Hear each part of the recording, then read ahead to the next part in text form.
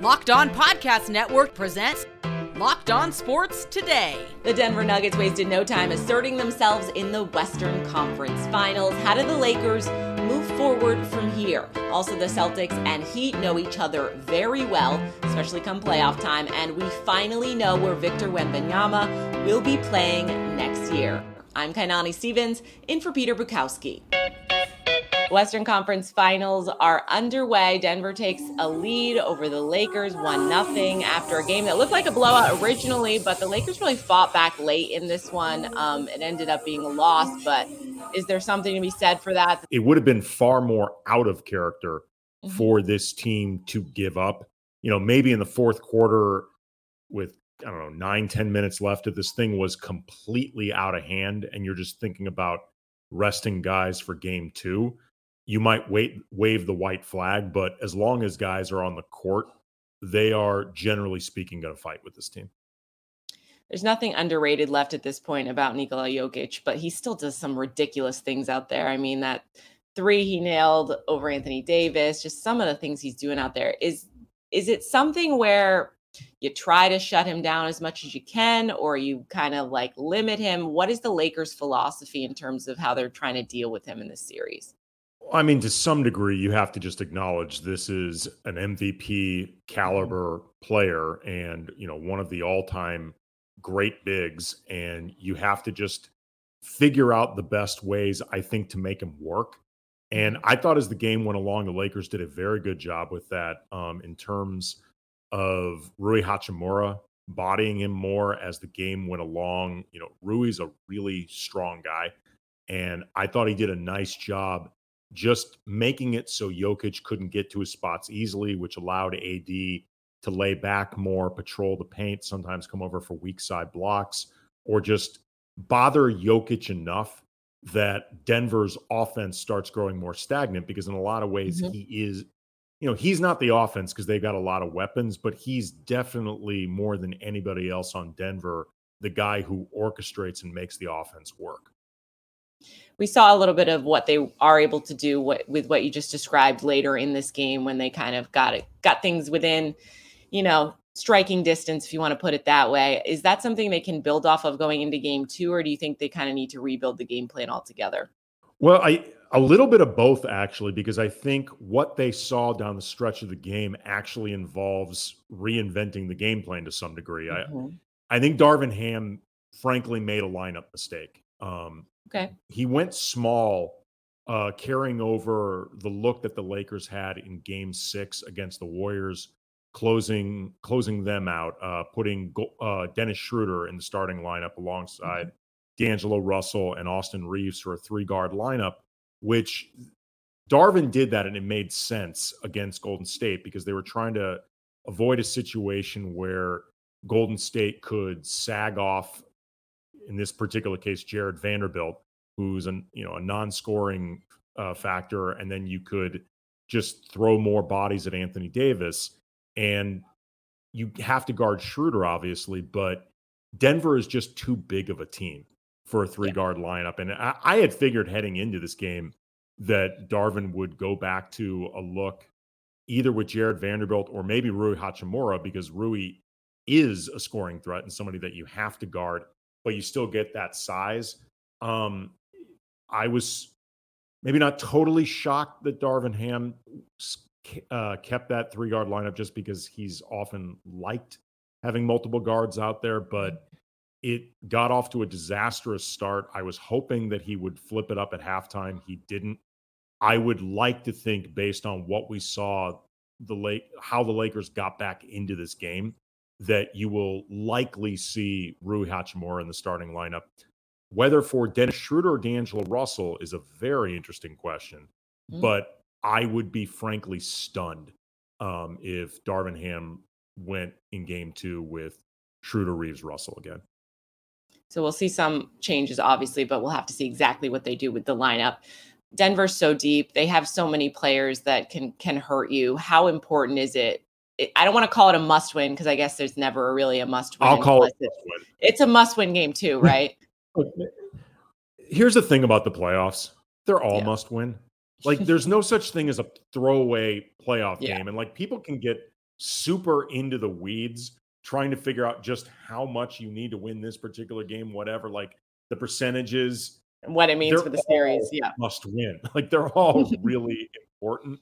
But yeah, I will just come out and say going back to LA down 0-2 would be really bad. So call it a must win.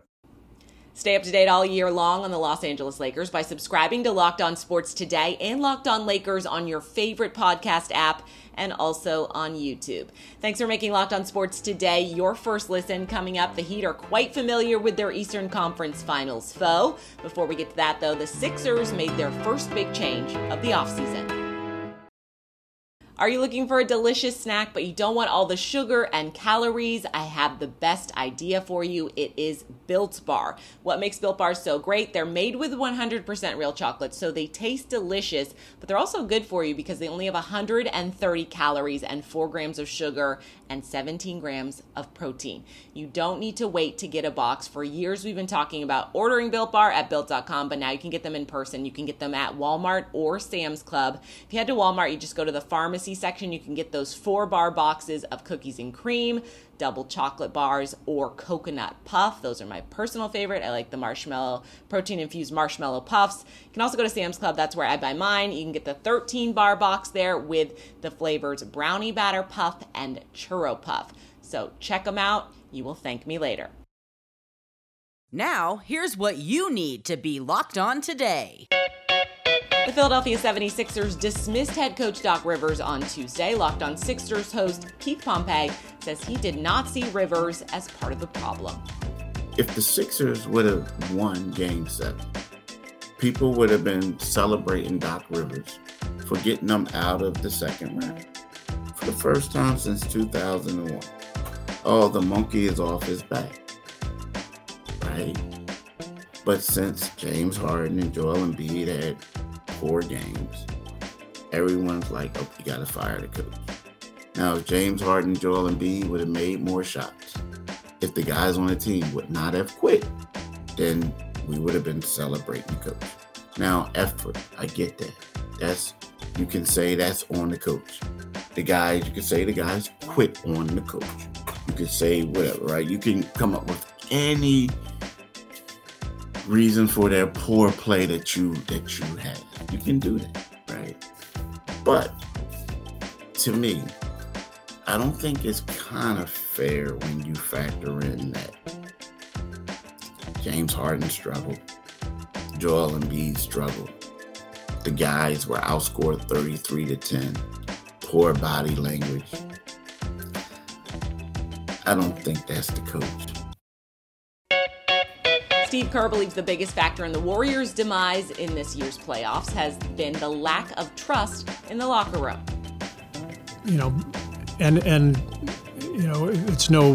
There's no hiding from it. The incident with Draymond and Jordan at the beginning of the year played a role in that. It's hard for that not to impact a team, and so we feel like we have a great group of people on the roster, on the coaching staff, in the front office. We have a way of doing things that we're very proud of, but those things were definitely challenged this year. On the diamond, the Boston Red Sox got a much-needed high-scoring win over the Seattle Mariners. The Red Sox offense appears to be back. They finally woke up in their win over the Mariners on Tuesday night. What's going on, everyone? It's Lauren from Locked On Red Sox, and the losing streak is over. But it did not come without struggle. Nick Pivetta started the game okay, and then all of a sudden he gave up 4 earned runs. His struggles really started to show. His strike percentage was just very, very low. And overall, not the best start for Pivetta, and now it becomes the question we asked the other day if Tanner Houck should go to the bullpen. Should it be Nick Pivetta? He does not have any minor league options, so that is not an option for him.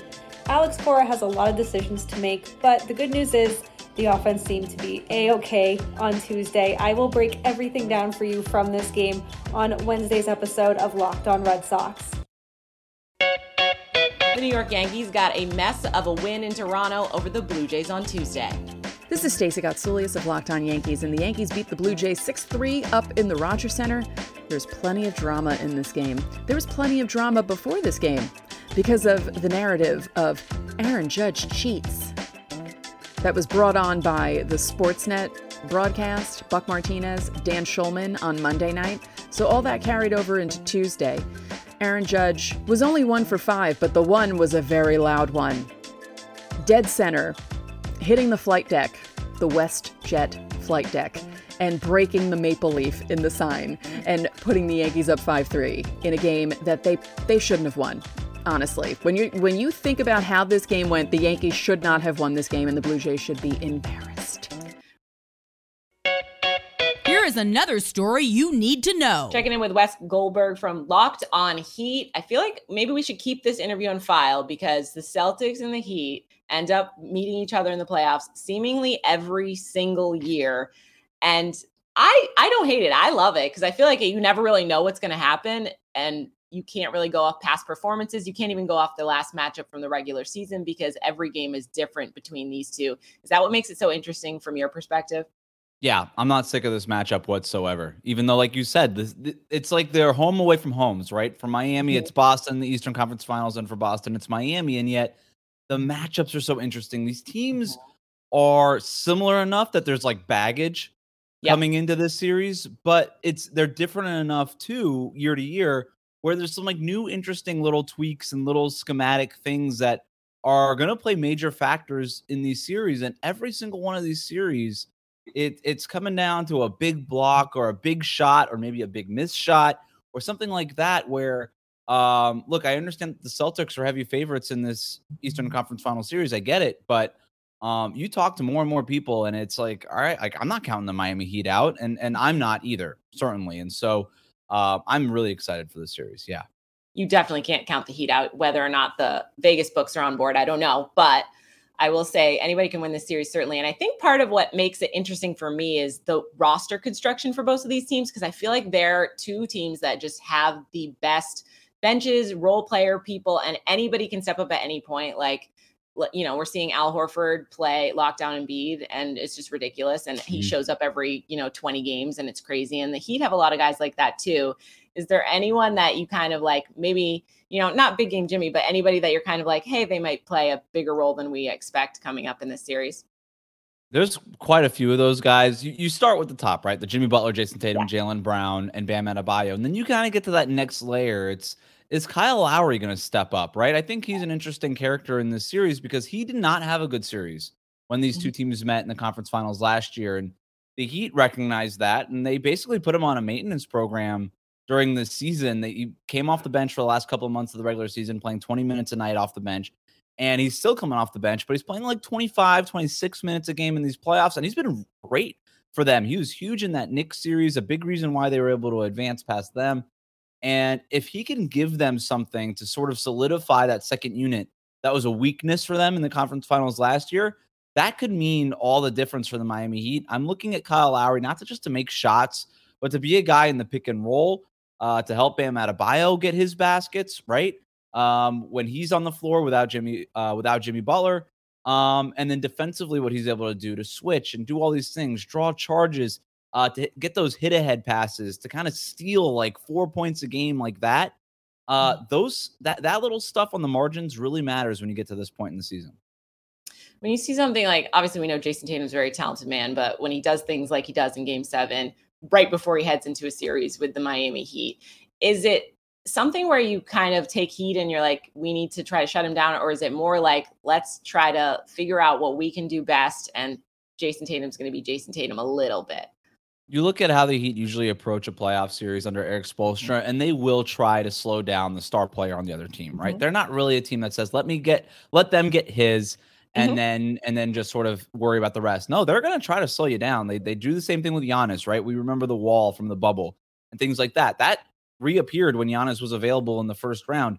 Jalen Brunson, they spent the entire series picking him up 48 feet, right? Like they will throw something at him, whether or not it's like a 100%, that's our focus versus just, all right, let's just try to throw him off his rhythm. They're going to do something to try to throw Tatum off. The last thing that they want is for him to get hot early on for him to pick up confidence, because you can kind of see it with Tatum.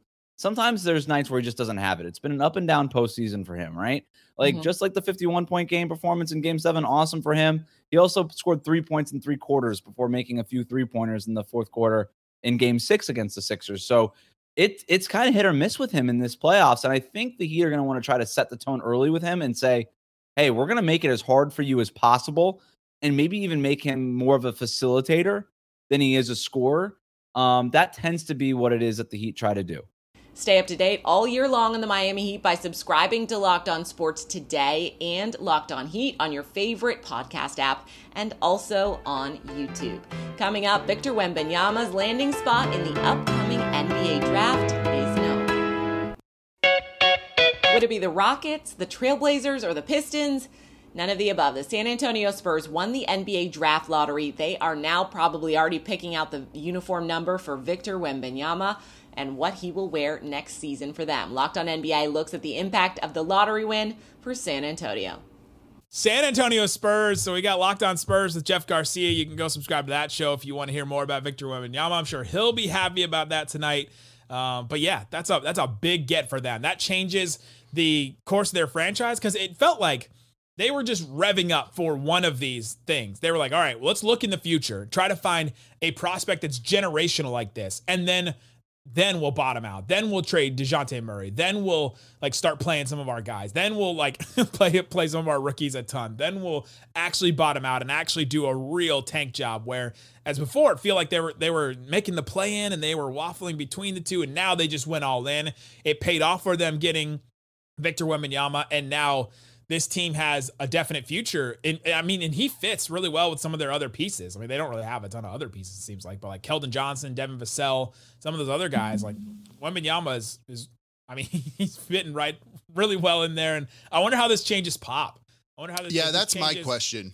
If this changes Pop's decision to whether he was going to do one more year or anything like that. And finally, NBA Commissioner Adam Silver described himself as shocked when he saw a social media video of Memphis Grizzlies superstar Ja Morant holding a firearm less than 2 months after the commissioner had just met with him to discuss a similar incident that ended up with an 8-game suspension for Ja. Morant was suspended in March after he could be seen during an Instagram Live session holding up a handgun while intoxicated at a Denver area strip club while they were in town to play the Nuggets.